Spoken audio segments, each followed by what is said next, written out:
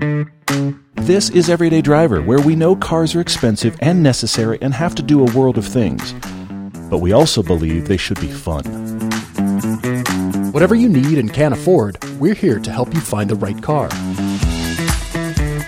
We're your car friends, your car therapists, and sometimes the bad influence you need. I'm Paul. I'm Todd, and this is The Car Debate. Hello, everybody. Happy Tuesday. Thanks for coming back to the podcast. We have many things to discuss. A cool topic Tuesday, a great car debate. You guys have buried us in questions today. Pretty awesome. There's a lot to talk about. We are currently driving the Toyota Sequoia TRD Pro. Very orange. It is very orange. Now, I went to the launch back in May of 2022. Todd, you were not with me. You were buried under digital footage. I was at that editing time, like yes. crazy. Absolutely, yeah. So I went to Toyota's headquarters in Plano, Texas. They have a big event for all the products, and there's usually one that is new and launched, and it just happened to be Sequoia. So I did do a test drive of that. It's on our test drive channel, and I did explain their new storage system back there. It's a shelf. It's a 3-tiered shelf. Uh-huh. Now, the reason that Toyota did this was because the third row actually slides fore and aft dramatically, 7 or 8 inches. It's a lot. It's enough to put real human beings like you and I, Todd, back there. It's usable as a third row, yeah. When you put those seats all the way back, of course, your storage space diminishes, so there's a plank. I don't know how else to describe it other than a plank. You're right. That fits into low, medium, and high storage shelves, so you can go up with your storage, and it's actually very clever. Now, at the lowest setting, it sits in a tray, and it does make those rear seats, those mechanisms, stand proud of the floor, which means it's not a flat floor. But if you put it up to notch 1, then truly it is when those seats are folded. But it's even more elevated. We had a question from Mike Anderson, 25, who wishes there were a flat load floor when the seats are folded. You can do that with that plank. He says the space they gave for the hybrid system pretty much makes those useless as a 3-row SUV. I have to disagree because they made a conscious choice as to how to manage people, and it's typical. Yeah, you want the third row to fold flat, and then you have a flat load floor, but those third rows can't give you adult-size seating, and that's what Toyota opted for. So it does make it really useful for people. It's just now for what are you putting back there? This is the trade-off. Absolutely. That's the compromise. That is the big trade-off. That's the thing that I noticed. I've been driving it around a lot because this is also the TRD Pro, which means all the extra things, plus Circus Peanut Orange, plus the more aggressive suspension because it's the TRD Pro. So that means that the on-road ride is not as good as it could be, but you got the TRD Pro. You kind of got to expect that. True. There definitely was a decision made here, and they decided to go towards people and not towards gear. Now, you're right. There are ways to work around it, but that's the big thing that really took away from it is Toyota honestly has struggled with this. With the Land Cruiser and with the Sequoia, they have struggled with 3 usable rows. Upon which the Sequoia is based, that Land Cruiser platform. So the Land Cruiser traditionally was, I'm going to go ahead and say it because there are Land Cruiser lovers out there and they're going to send me nasty notes and it's fine. The Land Cruiser is a terrible 3-row SUV. It always has been. And they've done really weird solves with like seats that fold to the side, or you can take them all the way out, or whatever, in an effort to do one or the other because they've got all that big 4x4 running gear. The only reason is sales. Yes, because people don't want to buy just a big 5-seat. It's got to have 7 seats. Yeah. So Toyota's in that place where they have to do that. They've solved it this way with these big back seats, genuinely big back seats that are electronic. You can hit the button and they fold either way, and you can actually put humans back there. Which a lot of third rows can't. Yeah, that's nice. But then you sacrificed cargo space. You put those seats up, and you look at, I don't care which way you put the shelf system. You put those seats up. You can put your laptop back there or a nice carry-on bag. I mean, that's all the space in it. This is not a thing where you take 3 rows worth of people and the family stuff anywhere. That's suburban land. Right. This is not Sequoia land. But from a world where people are going to buy these, they're going to throw stuff in the roof rack, and you're going to go out for your buddies for the day, that's the target they've got here where you can actually put people in the back or you get your whole family going somewhere. But it is not a big road trip vehicle. It isn't. With people, and maybe you put some of the bags at your feet You inside. make a decision. It's people or gear. That's really where they're at as far as 3 rows are concerned. I prefer to call this the plank system, so you can make pirate jokes the entire time you're driving around with your friends. Perfect. That's what the world needs. In my big peanut orange thing, I'm making pirate jokes. Yes. It's fantastic, yeah. We're going to briefly discuss a very weird news item that happened over the weekend. I don't even know how many sources I read this from, just since we were last. It feels like we were weeks away from the last podcast based on how many times this has been discussed. And that is what happened in Wyoming over the weekend. Okay? There was a motion put forward for the Wyoming legislature, and this got picked up nationwide, worldwide even, that they were going to stop the sale of EVs in Wyoming by 2035. Now, we put this in perspective. The rest of the world is talking about we're only going to sell EVs by 2035. So Wyoming, home of the cowboy, they have it on their license plates. And it's also, interestingly enough, the smallest U.S. state by population. Okay, lots of oil and gas in Wyoming and not a lot of people. They made a resolution that they were going to push to have Wyoming not sell any EVs by 2035. And the interesting side note on the end of this resolution that they put forth that got tons of international press was that they were going to send a copy of it to the president and to the governor of California. Now, there is no reason for a resolution in the state of Wyoming to be sent to the governor of California. This is a shot across the bow. True. That as of when Yes. we're recording this has already been officially killed. But they created so much conversation over the weekend that we're all talking about it. It started out as a resolution, and if it had passed, it would just be that. It wouldn't have become law. It's not my understanding it would have been a law. It's it would just be pressuring more of a dealers to not sell electric cars in Wyoming. high suggestion. May we suggest? Now, Wyoming has a small population, but they produce a lot of oil. It's my understanding they're the 8th state for oil production. There's a lot of oil going on in Wyoming. Lots of wind generation, lots of energy generation in general happens in Wyoming. For sure. And that was part of the debate in the Wyoming state legislature. So I think it's interesting, and I'm actually glad that it happened because it only for the reason that it points out what you and I have been talking about. Anytime there's a stake in the ground for some sort of legislation about EVs that says, by here we're doing this, whatever that says, we're having half of them, we're having all of them, everybody's phasing them out, throw out your car, buy an EV, whatever that says, here's the opposite end of the spectrum Yes. that says, no, we don't want because of, and there were some valid reasons in here, because of just infrastructure alone. I mean, there's just not a lot of EV charging stations. Yeah, exactly. And also the fact that they produce gas. I get it, yeah. Okay, I understand there's reasons on both sides. And I like that ultimately the car industry is getting pushed forward with new tech and new ideas. But then you try to put a stake in the ground and ultimately it's going to change.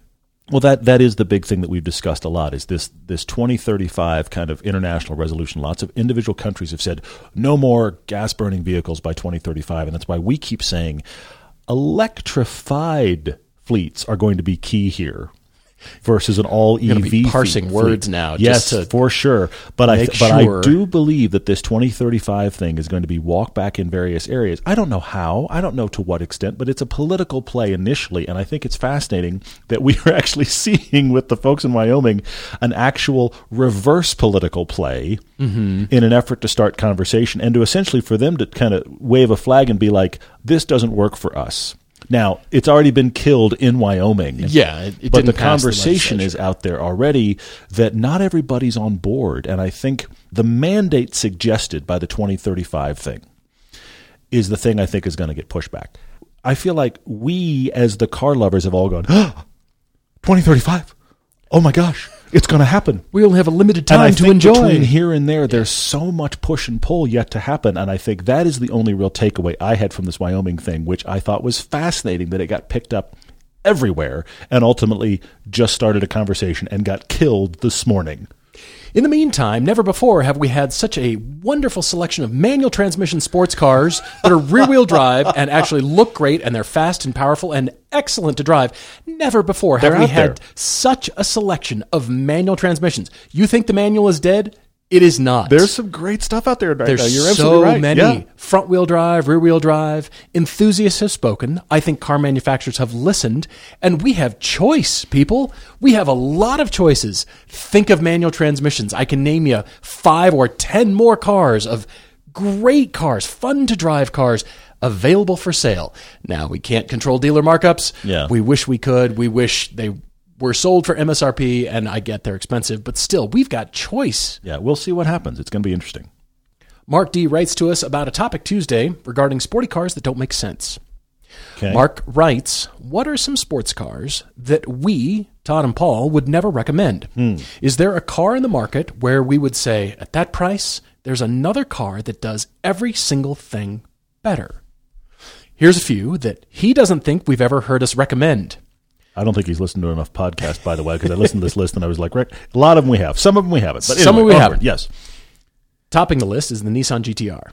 Now, I can't remember if we've recommended that car, but I want to say we have. I know we have. Have we? But here's the thing you're touching on here. Already, Mark, you're touching on the fact that these are not cars that come up very much.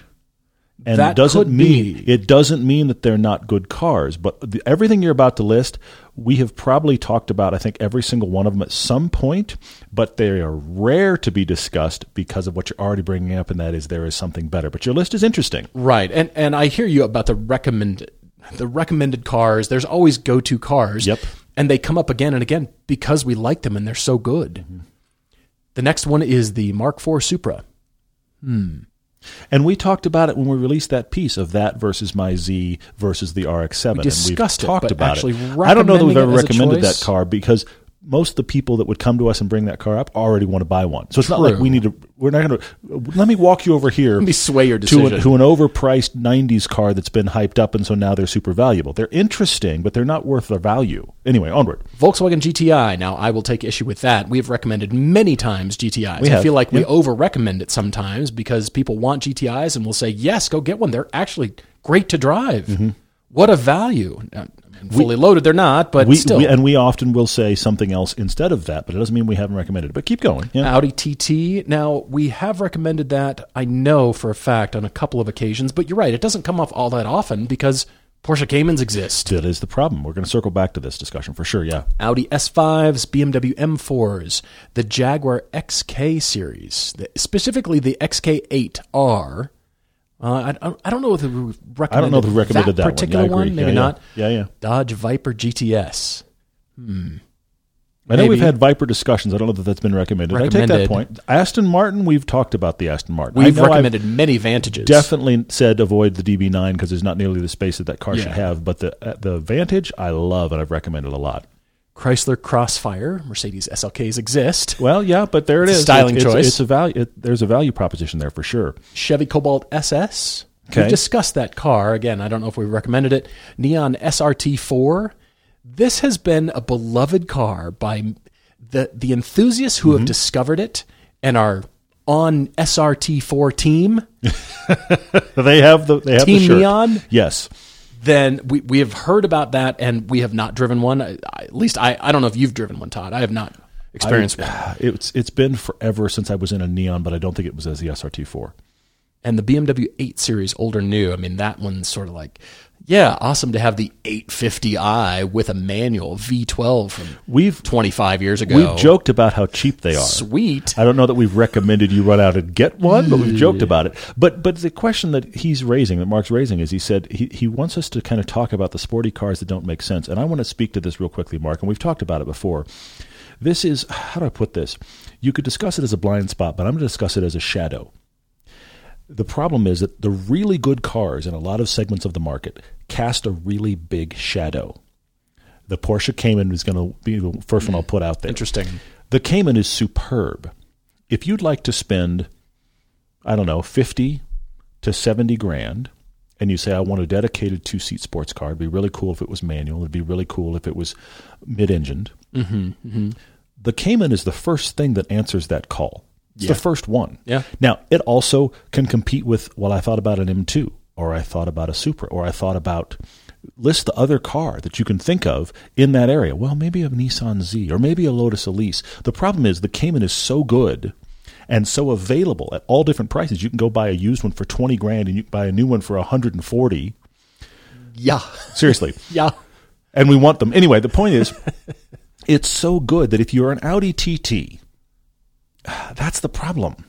Because the Audi TT isn't in the same category of capability or prestige or dynamics as the Porsche Cayman. Now, it is solid in its own right. It's a more interesting version of the Volkswagen GTI running gear. It's cool styling. It comes in lots of variants, including the RS and all kinds of crazy fun ones that we see here in the winter. Yeah. Yeah. But, as you said, the Cayman exists and casts a really big shadow. So what happens in some cases is we end up recommending these oddballs, and I'm going to go very personal in a second. We end up recommending these oddballs because the person starts to suggest not the obvious, and you and I are an example here. The Cayman is the obvious choice in what I described, and I own a Lotus Elise. Yeah. I would not, and I've done this on the podcast, I would not recommend the Lotus Elise to a lot of people. Because for most people, it's not the right car. For me, it is 150% the right car. And every time I back it down my drive, I'm like, I'm so glad I own this. It's really cool. But it's cool. There's a lot of people that the car they're looking for, as great as the Lotus Elise is to drive, and as much as I love mine, you really ought to get a Cayman. We don't want to recommend cars that are the opposite of what's good simply for the sake of recommending something different. I mean, we genuinely want to help the person, whoever's email we are reading, we genuinely want to get them into something they're going to love to drive. And that just has now only come by virtue of experience in driving a lot of cars. What if we were to suggest any of these on your list, Mark, just for the sake of polarity, just to like throw something in there? We haven't talked about this car before. Yeah. Hey, why don't you go buy that when I know in my heart that I don't want you to go get that car. The TT has influenced, when it came out in 98, it influenced every student in my graduating class, me included, as far as what styling was possible and just the approach to sports cars and sedans, surfacing. I was absolutely influenced by that car. Had never driven it at that point, and that's the difference. The TT sells because of styling. Yeah. If you like the dynamics, great, get it. Like I keep telling you, if the car drives great to you, buy that car. If it makes you happy, buy it. Excellent. If you're never taking an Audi TT down a back road, you're never taking an Audi TT to your local track, you're a person that likes to commute, you like the way that it looks, and you've had a Volkswagen product before, I mean, there's all kinds of reason to get a TT. You can get one for cheaper than a Cayman. Get it. But the problem is if somebody's writing to us with, I'm looking for whatever, and I want the very best in this area, that's the problem. The best cars remain the best cars. They throw shadows over other cars that are good. But if you're really shopping in that segment, get the best one. I guess this is why I'm known for blowing the budget up and blowing people's budgets, because I actually want you to spend more to get the one that I know you're going to actually love. We're talking here, and I think, if you only just spent $5,000 more, could you do $10,000 more? Sure. Because then that experience, yes, it costs more money.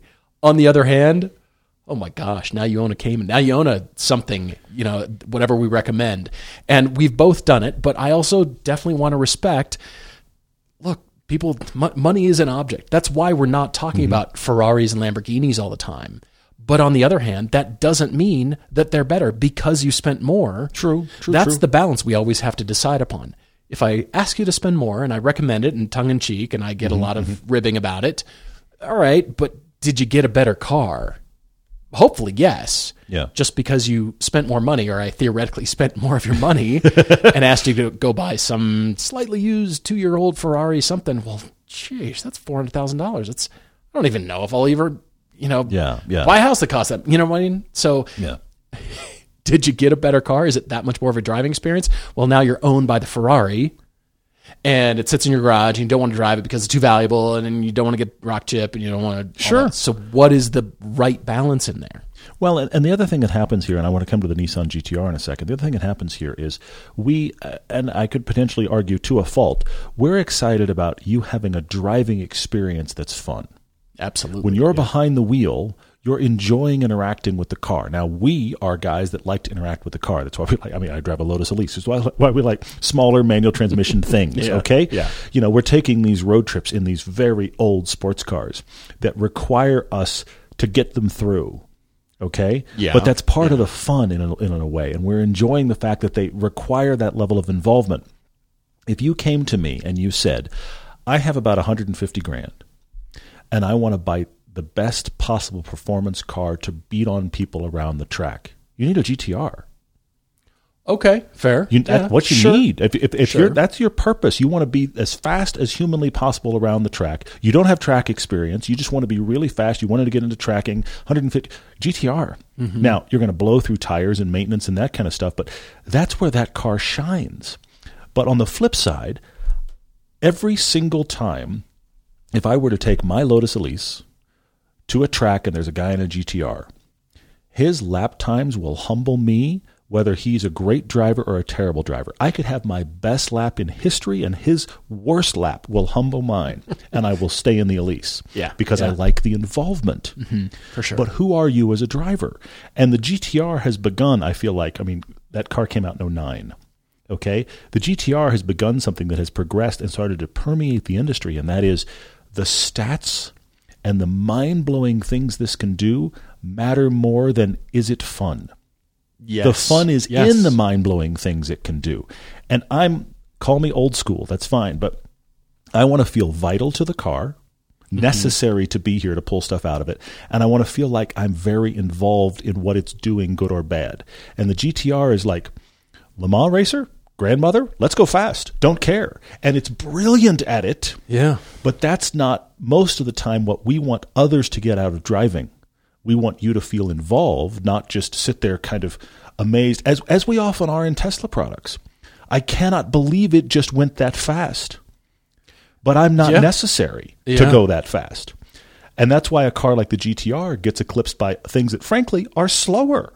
That's a great point. On a side note, we have seen the 2024 GTR. It's just been revealed with new styling, front and rear, a new grille, and optimized wings. It looks cool, I have to say. It looks cool, but I hate to say it, we've gone backwards in terms of styling. Look at the front.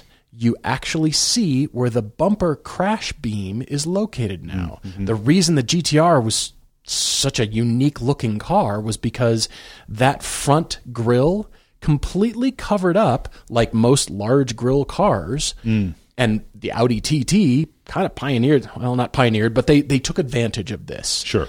Completely covered up the front crash structure. It's in there. Yeah. But the styling says there's no typical bumper look. And we've gone backwards with the 2024 GTR. Sure. And you see a car bumper, which makes it look, in my view, older than the 2009 version. I agree with that. You just haven't seen this styling on the GTR yet. I agree with that, but it also is reminiscent of the much beloved R34. For sure. That's one of the reasons they're getting away with it. And I do like, I love that they've on the gone heartstrings of Skyline enthusiasts everywhere. They finally got rid of the chrome V that they felt like had to be in every single Nissan, and they kind of forced that onto the GTR for a while. Agreed. It's nice to see that gone. This is the nostalgia restyle for sure. It's cool looking, but it's the nostalgia You're restyle. right. Yeah. It's aimed squarely at Skyline enthusiasts. The drag coefficient is unchanged at this point. So I question, the engine power is unchanged. The Nismo output still 600 horsepower. This thing is amazing. It's amazing, truly. But it's pretty old. Yes, what next thing? So I question the amount of effort that went into this. What is the balance? How far is too far? Changing front and rear fascias, there wasn't too much going on here, I don't think, as far as outlay from the parent company to create this new vehicle. And it's intriguing, and we're talking about it, but you're right. Nissan's doing a good job of kind of remaking on what they have right now, and that's what's happening with the GTR too. Mark, if I were to expand this just slightly, you talked about sporty cars that don't make sense. How about sporty vehicles that don't make sense, that we also don't recommend, like the BMW X6M? Why? Sure. We've driven it, and it's mind-boggling. Why does that need to exist? But we would never recommend it. Yeah. Or Lamborghini Uri? What is the plural of the Urus? Uruses? Uruses. Yeah. Anything from Bentley. I don't care what your budget is. If you come to us with, to your point, Todd, 150 or more, we're going to start to break up that budget into cars we know are good and multiple vehicles to do. Well, you're going to get mid-engine rear experience out of that. Yeah. And you're going to get the GR86 because that's just so much fun, and you just drive it because it's cheap. And we'll break that up into what a tasty garage that might be. I'm not going to tell you to go get a Bentley Bentayga Speed for $400,000. You're right. Why You're right. would Well, we do that? Especially because Cayenne turbos exist. You know what I mean? It's the same chassis, for God's sakes. Yes. I don't think we've ever recommended an Alfa Stelvio. I cannot recall a Stelvio discussion. We may have as a flip side to the Giulia, because we talked about the Giulia, and maybe you want an SUV, so look at the Stelvio. But you're right, the Giulia comes up a lot. The Stelvio doesn't. It's interesting. But I would say in every case, the thing we keep coming back to here, Mark, is that if there's a car we're not talking about a lot, there's a great one that does the same thing. Sure. Yeah. How about a newer Mercedes-Benz SL? Have we ever recommended an SL? Okay, fair. Yeah. Most of BMW's current lineup? Yeah, sad to say. Recommend. Keep in mind, recommend is the category.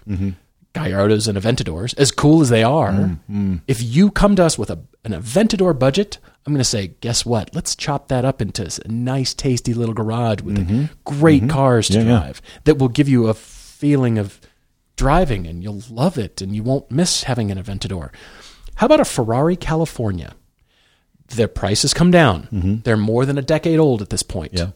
The replacement is the Portofino M. You can see a lot of the styling in there. Spend that much money, they're still $100,000 or a little bit more. You want to spend that kind of money, and you're going to do what with it now? And you can't really take it to the track, and it's just a little bit too heavy, and the weight's wrong. And on the other hand, if you're going to cruise down the coast of Italy and you want the top down, and that's your budget, yes. Yeah. Have we ever recommended the second generation Acura NSX? Recommended? I don't think so. We've discussed. Yeah, we have discussed. You're right. Yeah. I also cannot recall a time when we've recommended the new Ford GT500 Mustang, which is out of production now, but the GT500, dude, what a monster. Absolute monster. You're going to go do what with it? Yeah. That another really great track prepped car for less money can't go do? Yeah, you've got absurd horsepower. Why? And the other thing going on here, Mark, is that there's the difference between people write to us and say, I'm considering car X. I'm considering a Dodge Viper. Well, happy to talk to you about the Dodge Viper and why the Dodge Viper's cool. And maybe the Dodge Viper's for them. And we've had a lot of those discussions after 700, and I don't even know how many podcasts. We want to get people out of the box they're already in. And often that means putting them onto the list of the things that are the standout in every possible category. You may be coming in with a Dodge Viper, but maybe you need a 911. Probably not. If you want a Viper, yes. If you want a Viper, you probably don't want a 911, by the way. True, but I'll give you this. You come in wanting a Viper, why not a Mercedes GT? Yeah. Because that feels like the middle ground between Viper and 911. You go, I'd really like a Viper. I think they're really cool, but I wish the interior was nicer, Mercedes GT. I mean, we try to find these things because people walk in the door all the time with, I'm considering car X. And what happens in a lot of those emails is it's you guys, and we love this, it's you guys kind of asking for validation.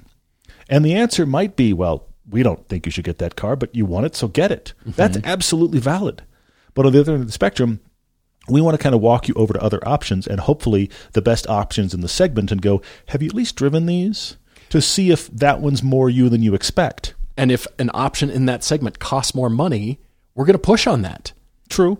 Yeah. Okay. $5,000 more. I know. Gosh, that's out. It's outside your budget. You don't really want to do it. But on the other hand, it does meet everything and you'll really love driving it. So my last car on the list here is two flavors of it. I think we've recommended the Lexus RC350 at one point. I'm sure we have, yeah. But I don't know about the RCF. Have we recommended the RCF ever? See, but that gets into the shadow of other things. Right. Yeah. It exists. It's fast. Some people like the styling. They have come down in price. Why would you ever want that car when there's other standouts that exist? Interesting. I'm going to give you two other factors here, two other cars that I think they play to each other. And somebody could walk in recommending one and really like the other. And I'm going to start here. Somebody that's never owned a sports car before, that they're retired. They want to buy a Corvette. Okay. What they might actually want is the Lexus LC500, which is not a car I normally would be like, you know what you have to drive is the LC500. Because dynamically, it's too heavy. Sure. It's quite expensive. It's very heavy. It's well over 4,000 pounds. Yeah. The convertible is nearly 5,000 pounds. But it has a very interesting V8. As far as the classy look and the classy badge and amazing styling and Lexus build quality and the feel, if you're not a person who's going to track or really drive hard, or you're wanting to go to the country club as your main purpose, or you want to take a nice Sunday drive, the things you're hoping the Corvette will do for you, random person writing, you'd get better out of the LC500. A lot better in some categories. I think what a lot of guys going out, that's their dream car. They've waited their whole life. They've retired. They're going to drive a Corvette. I think what a lot of those guys, what they want is better accomplished in the LC500. Flip side, you come to me and go, I've only ever had Lexus products, but I really want to get a car because I want to learn to drive hard. So I'm thinking about getting an LC500. I'd be like, no. True. No, go get a Corvette. True. That's going to be a much better use of your I'd like a big V8 rear-wheel drive thing. Please go get a Corvette. And more trackable, lighter. Yes. More information in the steering, all of those things. So you guys writing to us and telling your stories is one of the reasons we concentrate so much on your stories when you write to us. You telling us your stories about who you are, what you've driven, your proclivities, the things you're leaning into, that's one of the things that informs us all the time. Yes, as a result, there are things, and I've said it over and over, there are the standouts in every area that we end up gravitating toward, not because they're the only cars we like, but because they're the better ones in the segment.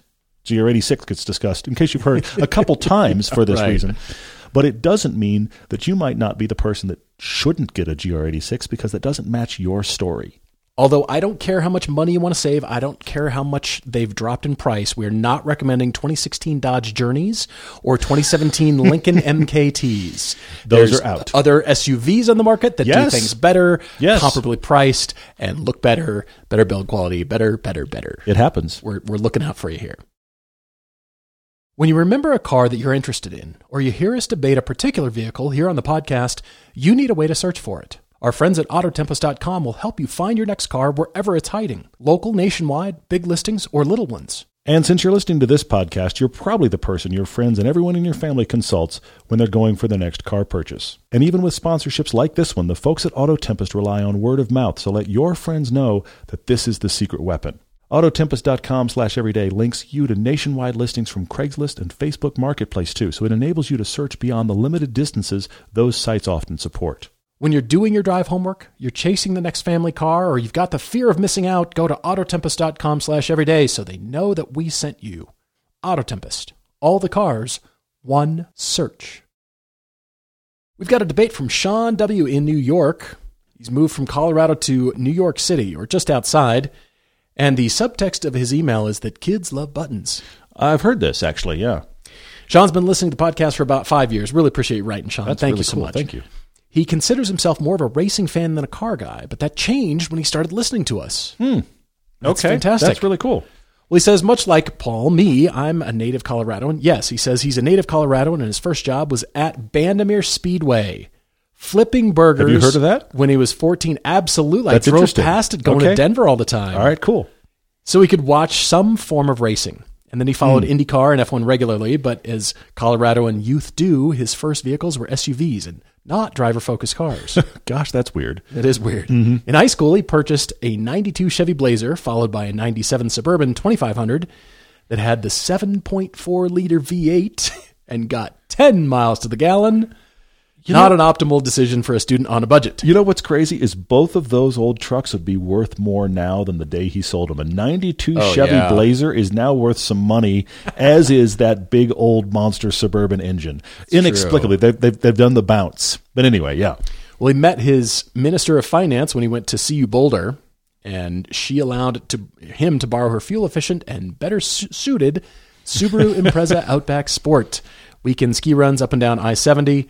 He sold that Suburban and then followed his MOF to New York City in search of a career. And here we are 15 years later with a mortgage and 2 kids aged 4 and 7. He's finally ready to get his first driver-focused car. So he's come around to like cars. He likes racing. We've actually we've infected you is what's happened here, Sean. I'm sorry. We've infected you further with the disease. I love it. So we're looking for the first actual fun car. That's kind of cool. Well, they're out in Westchester, New York, and they've got a 2020 CX-9 Mazda Grand Touring. It's been amazing. It delivers on all their family needs. I can totally see that. Couldn't be happier. Yep. The second vehicle is the 99 Lexus Egg. The Egg. The RX 300. Yes. The pioneer of the current plague of 5-seat SUVs. Plague. It is a plague. I'm standing by that. Well, neither of them need to drive for a long commute. Sean takes the train to the city, and his smarter MOF is a nurse at a hospital. She bikes to work. But in the winter, the CX-9 is her go-to commuter. I see that. So whatever this driver-focused vehicle is will replace the Lexus and be used for quick errands, kid shuttling, fun weekend drives, and hopefully 1 to 2 high-performance driving events per year. Okay. He's currently leaning towards a Veloster N. He's toured it. He's enjoyed it extensively. He even got his kids inside of one at a Hyundai marketing display. I'm sure the Hyundai marketing people were thrilled that he did that. The guy was standing outside with the rag to wipe off all of the surfaces when that was done. Yeah. They loved that back door, that hidden back door, and the overall look of the car, and as all kids do, they loved all the buttons. Mm-hmm.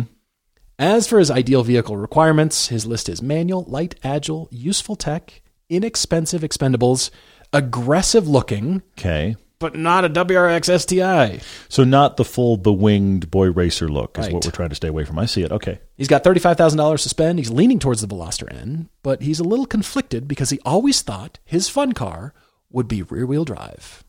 I see it. That's a good challenge. All right. I have thoughts, Sean. Really appreciate your writing. I love the Veloster. If that is the car you end up deciding and buying, bravo. Congratulations. They're great. They're really wonderful. Good. Yes, for sure. Feel good about yourself. Drive the you-know-what off of it. Yep. And enjoy it, and the kids will love it. And I love that the kids like the third door. That's fun. That's really cool. Fun, yeah.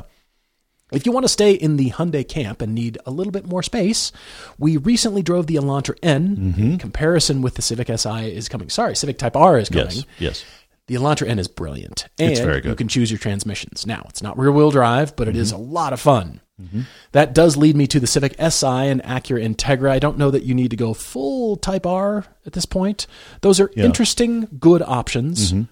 But again, still front-wheel drive. And he can't quite afford the new Type R, and the prior Type R is into that kind of full boy racer look, so I think that's probably out. Right.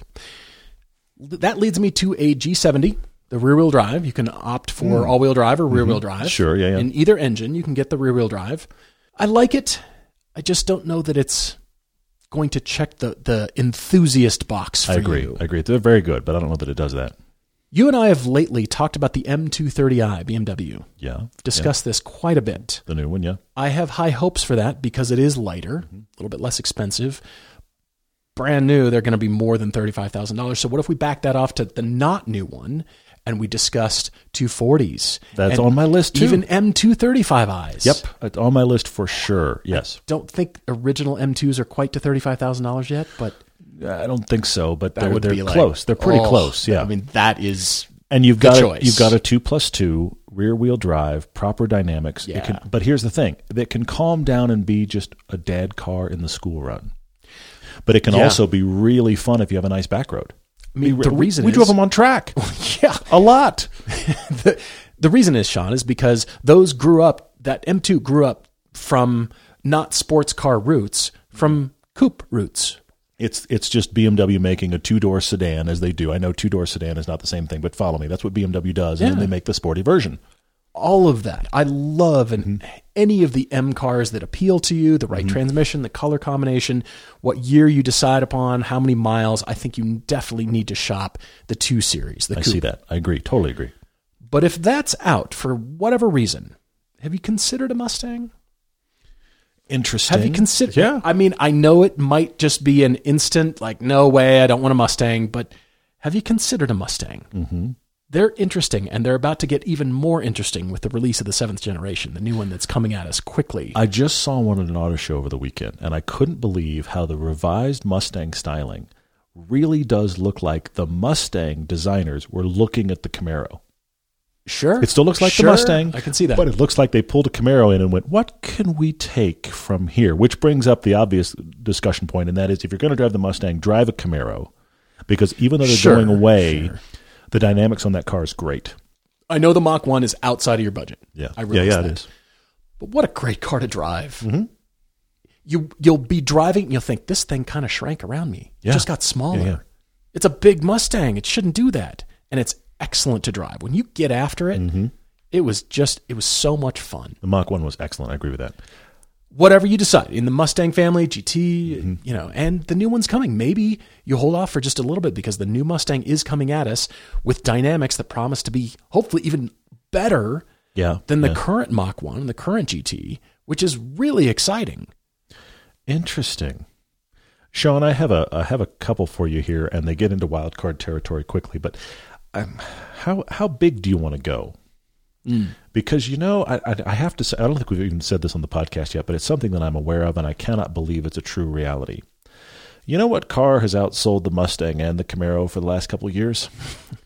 The Dodge Challenger. Oh my gosh, that car is kind of ancient.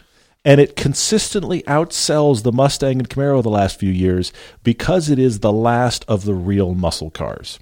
And it has a surprising amount of space because it's big. It's big. But they've been around long enough that it's like, pick your engine choice, Sean. I don't know that that's the car for you because I'd kind of like to get you into something smaller and lighter. You're just getting him thinking. But I'm thinking, right? If you're thinking about fun rear-wheel drive dad car, the Challenger, at least drive one, because that's not on your radar at all. And if we're talking Mustang and Camaros, you've got to go drive one because they are the oddball. I love the M240 BMW. That's a great one. But then I really do have this question for you, Sean. Do you have to have back seats? I mean, okay. I know you have kids in tow here, and I do get that, but do you have to have back seats? And what if, throwing it out there, what if you have a car that the days you have to do the school run, your wife takes the other one? She takes the fun one, and you take the CX-9. Is this a possibility? You haven't mentioned if that's possible. Maybe it is. So I am going to get into a couple of just two-seaters here. But before I do that, I do have to state the obvious. Fair. We do own a GR86. Fair. It is a 2+2. You have little kids. That is when it actually works as a 2+2. It is small, light, manual transmission, rear-wheel drive. You haven't brought it up, and I'm sitting here going, do I completely ignore it? Because I don't think I can. No, you're right. So the GR86 has got to be at least on the list that's 2+2. But two other cars I thought of for you that you can get in your budget. The current Supra in the 2-liter. Oh, no, that's interesting. That's a great car to drive. No back seats. No back seats. That is the downside. So that's where the M240 may make more sense. But the current Supra in a 2-liter is, I promise you, plenty powerful. You would thoroughly enjoy it.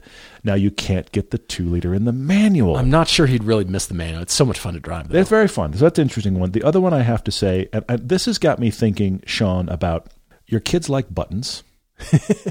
You want something fun. And I also feel like this is some level of, like, grown-up reward car. Old Panameras have a lot of buttons. True. I'm kind of sensing that. And you and your wife, you have a couple of very nice, flattering things to say about your wife in this email, and she's now listening, Sean. I realize that. But what if you got a Cayman, or more importantly, what if you got a Boxster? A perfect afternoon, and the kids are with either your parents or babysitter or whatever, and you and your wife go out with the top down in the Boxster on a nice evening. And then, you know what? We've known people that drive Boxsters year-round here. Plenty of weather, winter tires, put the top up, the top's insulated. You can drive a Boxster year-round. What if you got that? Now, it's not a kid hauler. I get it. Please don't put them in the frunk. The point is, sorry, that was a left turn. Wow. A lot of space in that car. Look, kid in the front. There's a little handle. It's going to be fine. Moving on. No. But I really think, what if this car you're buying is actually something that you guys can make kind of a celebratory car as well as solving your car needs? And I think the Boxster does that really well. Well, you've got some shopping to do, Sean. Really appreciate your email. If you've got a debate like his, everydaydrivertv@gmail.com is the place to write to us. Topic Tuesdays, car conclusions, and your car debates. And while we're here, I should just say this because it connects to the Topic Tuesday we started with. Some of you out there are probably yelling that you could get a TT, which is 2+2, and get along the lines of the Boxster, but it's not as good to drive. We're back there again. We got an email from Robert H. just recently.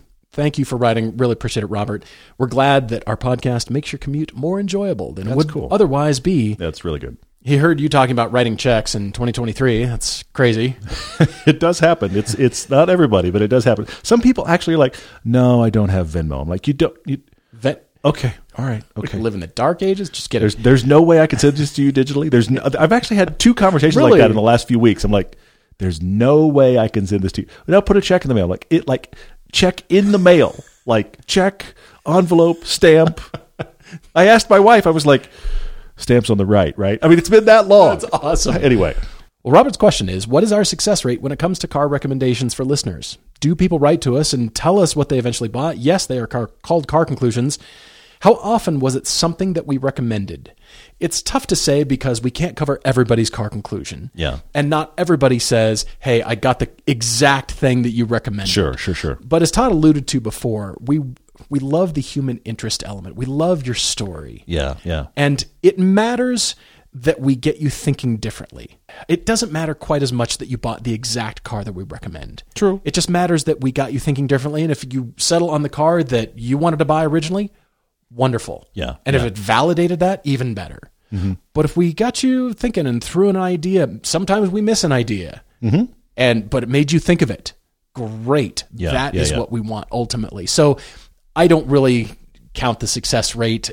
To be honest, we I'm have not no way to looking at that as quantify it. But Robert, what time. it says to me is, I'm surprised you haven't heard a car conclusion podcast yet, because we get a lot of car conclusion emails, and we sprinkle those in as a topic Tuesday every now and then, where we just cover people's wrap up stories. And it's fascinating to see a couple of things that happen. One, where somebody is like, I never thought of that, and they pursue some line of car thinking they'd never considered. Or, to your point, Paul, they spend twice as much as they thought their budget was because they're now excited about car X.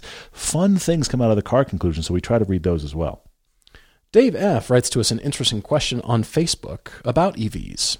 Are the bridges and overpasses in this country engineered to support the increased vehicle weight of a predominantly electric vehicle future? Sorry, was that me laughing? I'm sorry.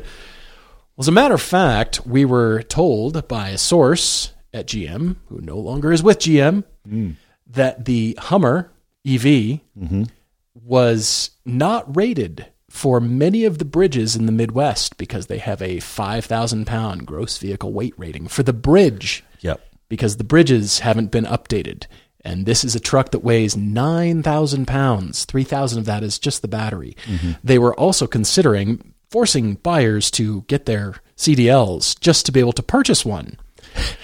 I love that in the 11th hour of the electric Hummer EV, the 11th hour they start worrying about weight because they're trying desperately to get it underneath. What is it?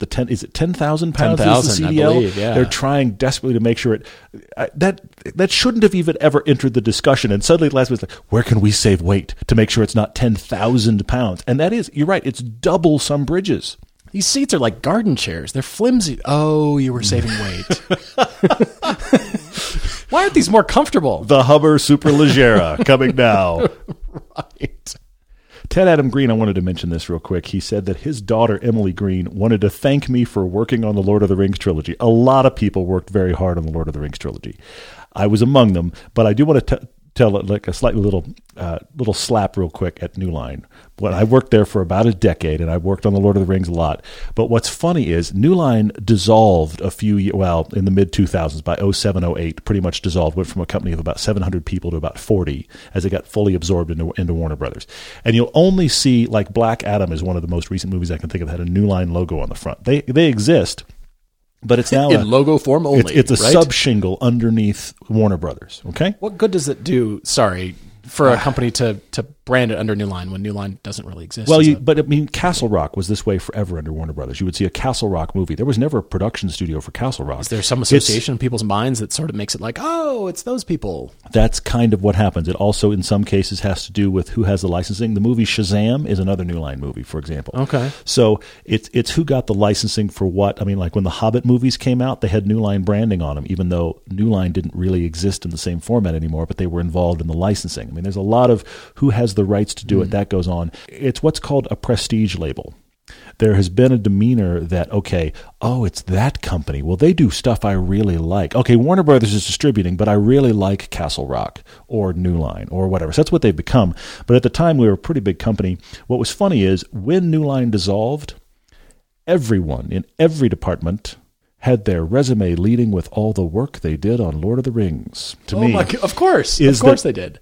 Short of post-production, almost everything on Lord of the Rings was just controlled by Peter Jackson down in New Zealand. Most departments that had major involvement in all of the New Line movies were, like marketing, were cut out of Lord of the Rings entirely because Peter was doing it his way. And then we got besieged by all of it in post-production. So it was very funny, but everybody worked very hard on Lord of the Rings. But anyway, Emily is saying she's seen it a lot and she cannot believe that her dad has heard of anybody that worked on the movies. I just think it's very funny. RJ Giacomelli asks me if it bothers me when a vehicle's door handles don't line up when viewed from the side elevation. He noticed this recently on a CX-5, and now he can't unsee it. The rear handle looks randomly placed rather than following a body line. Is this an example of engineers winning the design battle? I love that you're seeing and looking for that kind of stuff. You're looking for shut lines. You're looking for things that don't line up. They seem mismatched. Lexus, I think it's the ES door handles, the rear door handles. Like, why there? You interrupted the shoulder line. That was a nice line, and it's punctured by this ugly door handle. Yeah, it has to do. There was a battle. There were a lot of meetings. Sure, let's put it that way. There were, yeah. Monday morning meetings, all week long meetings. People had to meet to decide coffee and a meeting. Who wins? When's our next meeting? Yeah, there's a lot of and that. And the designers usually don't because it's the engineers and, well, all the stuff behind the door, and this is where the latch is, and because of the chassis, this is the mounting point. Well, we've got to bring in the crash standards, and this is where the latch has to be. So, sorry. The designer's weeping in the corner. Yeah, my beautiful line is shattered by this stupid door handle. Kenny on Facebook is writing, and he says he needs a family car with a third row. Is a used Toyota Land Cruiser the place to be, or should he go straight for a minivan? Kenny, I already mentioned this in passing, but the Land Cruiser, one of its worst traits is its third row. That's one of the things it does the least. So if you're really talking about a family car with 3 rows, okay, 2 separate thoughts here. First off, look at the Suburban, look at the Escalade, look at the Expedition is an option, maybe the Navigator. I don't know your budget, but these big body on frame are the only thing that really are still in truck form that do 3 full rows for real people and big cargo space behind the third row. Those are your only options unless you go minivan. I'm going to say it. I've said it before.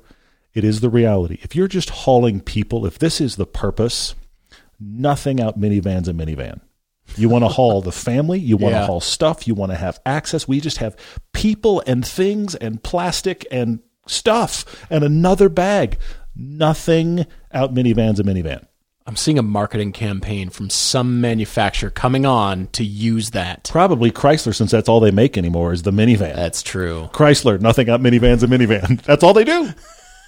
Dino says, when will we be doing a piece on the Wrangler 392? As much as we love the TRX, he is shocked we haven't reviewed it yet. In no way do we not want to review off-road vehicles and take them off-road and do things. But that's not what you guys know us for. True. We love enthusiast driving, track driving, street driving, canyons, asphalt. We love discussing all that. Yeah. For the reason that, Todd, you've brought up a few times in our discussions, that the off-road beast has to do the thing we set out to do, or it has to break. It's hard to have a quantifiable off-road review, yes. So if we have the 392 and we match it up against a Braptor... Sure, that'd be really fun, actually, yeah. Interesting. Be very cool. Yeah. We can climb the side of that mountain while I'm sipping a latte and listening to my favorite music and the air conditioning's blasting and I may not notice anything else. Or it will just break. It'll tumble down the mountain or we succeeded. Yeah. So there's an increasing threshold of it has to go farther. It has to ford a deeper river or do a rock crawl better right up until it flips over on its back, and that causes a lot of damage and injury and bad things happen after that. So we have to ask ourselves, to extract the most out of a 392, what do we do with it that will translate, this is great? That problem does not exist with street cars. True, definitely not as much. Think about that TRX piece we did. We went to a crazy location in the middle of winter to drive that thing, and we wanted to have something to put it against, and at that point, the 392 Jeep and the Bronco Raptor didn't exist. I actually like the 392 versus the Bronco Raptor, but there's a secondary thing going on here, and that is the 392, I hate to say this, I hate to say it, but it is still true. The 392 is old enough now that it won't stand on its own in a piece. We have to put it with something newer for anybody to watch. True. So that is the problem. There is a threshold under which, if we haven't driven the thing yet, we have to try to put it with something newer, crazy things that happen on YouTube. Otherwise, it doesn't get watched. Donald Miller says he's about to buy a car in Utah and he's driving it back to California. Will he be safe at the 9 to 10 miles per hour over on the highway like California, or does he have to stick to posted limits? Hey, guys, can I speed? Donald, look, I'm going to say this to you, okay? Step carefully. Yes, I'm going to say this to you. Generally, it depends entirely on the officer and the situation and how you're driving, and all of that are factors. And there's an old episode of the podcast that says the police are here, the cops are here. That is a fantastic episode that talks about this a little bit. Generally, you'll be okay in that 9 or so over. But what's crazy is, in the southern part of Utah, between Salt Lake and St. George, running through the state of Utah, on I-15, there's a lot of sections that are posted 80 miles an hour. Most everyone is doing 88 to 90. And I am including the guy in the huge F-250 pulling his boat is still doing the better part of 90. And I'm not sure that's advisable, but that is what's going on. So your experience will vary. Be careful. I will also say the speed limits do matter, because there are plenty of places where 80 becomes 75 and they are watching. Seth K asks if Alfa Romeo is a dead brand in the U.S. Dealers are closing. Dodge will release the Tonale as the Hornet before Alfa does. Tonale. Oh, you're enjoying that, I can tell. What car did you buy? The Tonal? It's tonal. I bought the tonal. Tonal. Yeah, uh-huh. Well, he says it's getting harder and harder to see Alfa having a future here. Well, keep in mind, global sales still matter. And pumping up the global sales number is still part of having the Alfa brand even worldwide. Sure, yeah. You could argue that Maserati still doesn't sell enough cars, but it's a halo brand. And I believe that they're wanting to push Alfa as a luxury EV brand in the future that will start to really differentiate it. But right now, you're right, they don't have a lot of product in the pipeline, at least that we've seen. They've teased us a lot, but we don't have the concrete examples. What a nice alternative if they did bring out some of those concepts. Yeah, it'd be cool. That they had, and bring out what they're talking about in the future. They've designed some beautiful objects. They just don't have them right now, so it's hard to get people excited about them. I don't see them going away anytime soon, again, because of the overall bookkeeping numbers. Look at how many Alphas we sold, therefore justifying the brand's entire global existence. Interesting. I've got so many good questions here. I'm not going to get to all of them, but let's go with an alternative track daily crush from Sean Fisher 5. Okay. It's not typical, but you'll understand right away. We got to throw one of these out. Capacitive touch buttons, EV artificial engine sound, or poor entertainment user interface, so like no Apple CarPlay, Android Auto, and the interface isn't good to work with. What's the track daily crush on that?